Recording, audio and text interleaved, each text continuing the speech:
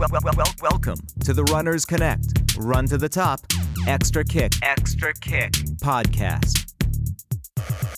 Hello, everyone, and welcome to the Extra Kick podcast brought to you by Runners Connect. I'm Coach Laura, and today we're going to be talking about bone health. There's a lot of talk in the running world right now about nutrition, diet, body image, and pressure for athletes to make race weight. It's a complicated topic rooted in the history of our sport. Thinness is viewed as mandatory for success. But not all bodies are created equal. We're not all built the same, we all have different genetics, and we all come in different shapes and sizes. What the number on the scale says is nearly irrelevant to our race result. I recently saw a breakdown from one of my favorite sports physiologists, and I found it really interesting. He explained that generally men are faster than women, and those men are heavier than those women. At the same time, a senior level athlete is typically faster than a junior level athlete. And that older athlete is typically heavier than the teenage athlete. And this really shifted my thinking and was something I wanted to share with you on this podcast. Bone health is critical to athletic performance. A clinical study I found on PubMed summed it up perfectly. The review was, and I quote, "There is strong evidence that exercise benefits bone health at every age and is a critical factor in osteoporosis prevention and treatment. Vitamin D, calcium, and hormones play vital roles in ensuring optimal bone health. When there is an imbalance between exercise and nutrition, as seen in the female athlete triad, bone health is compromised and can lead to bone stress injuries and early osteoporosis. Both of these can lead to morbidity and lost time from training and competition. Thus, early recognition and appropriate treatment of the female athlete triad and other stress fracture risk factors are vital to preventing long-term bone health problems." If you listen to the podcast, you may or may not be aware that I'm in the long process of recovering from years of overtraining and being in constant calorie deficit. I spent nearly 20 months of zero to very light running, and my most recent attempt at returning to running saw me develop a stress fracture in my third metatarsal and stress reaction in my second and fourth metatarsals in my left foot. I was running less than 20 kilometers per week. So I'm very aware and connected to the importance of proper nutrition and bone care. And my current situation, and the realization that I may never be able to return to running, has made me even more passionate about the athletes that I coach. Specifically, the importance of proper recovery, sleep, nutrition, and trying not to lose weight while training. So let's look at osteoporosis and osteopenia.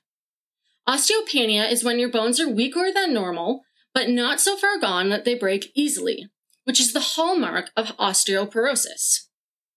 Osteoporosis is a bone disease that occurs when the body loses too much bone, makes too little bone, or both.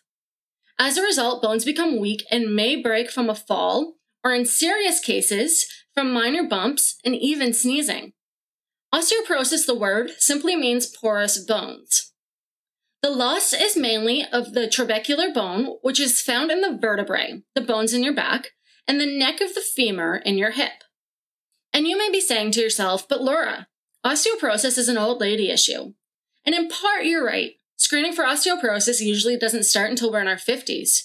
Although a person in our 50s today certainly isn't an old lady in my books. But osteoporosis and osteopenia are athlete issues as well.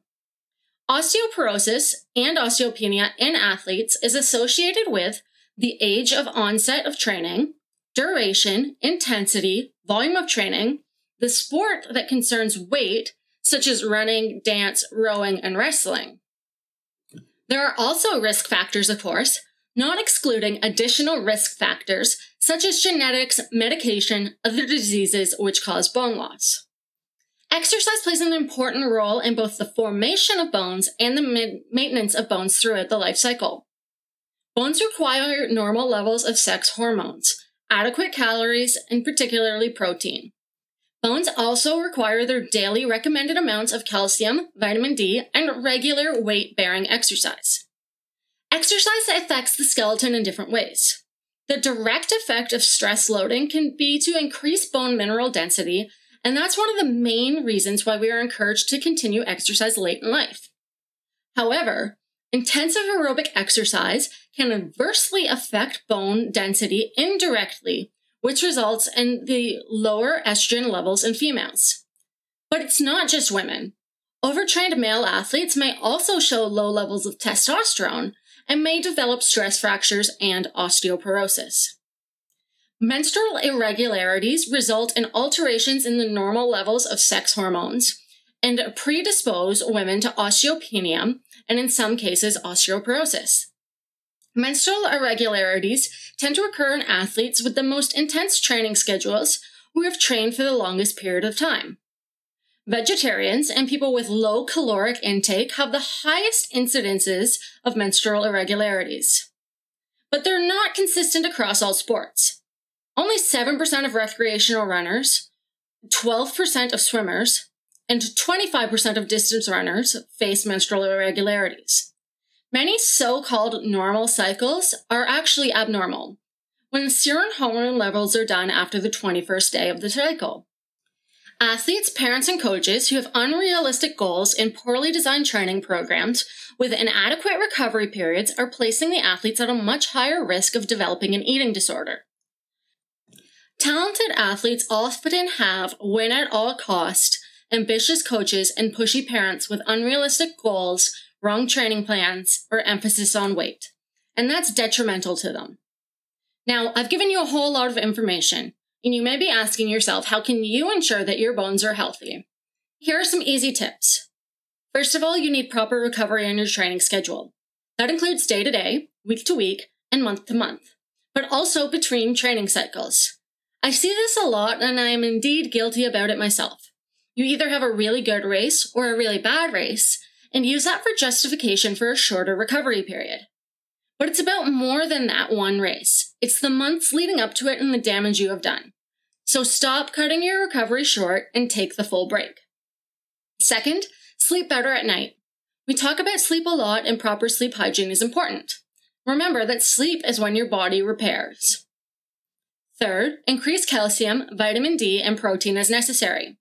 I'm working directly with a registered dietitian who monitors my blood levels and makes adjustments to my supplements. I highly recommend you speak with someone who understands athletes. The value a normal person needs to walk around and go to work each day is less than the values a high-performance athlete needs. Fourth, keep a training diary. Keep track of all of the above. I use one notebook, and each day it gets its own page, and I track food intake, calorie expenditure or exercise, and body composition. And finally, if you feel like something is wrong, or if you have signs like a missing period or fractures, see a professional and be prepared to step back from the sport a bit. Taking care of yourself will improve your athletic performance and life overall. You shouldn't be suffering for support, and remember to take care of yourself. If you're experiencing any of the issues we've discussed in this podcast, I'd love to hear from you. Reach out or visit us on Facebook at Run to the Top Winners Circle. Until next time, I'm Coach Laura, and I hope you have a good run today.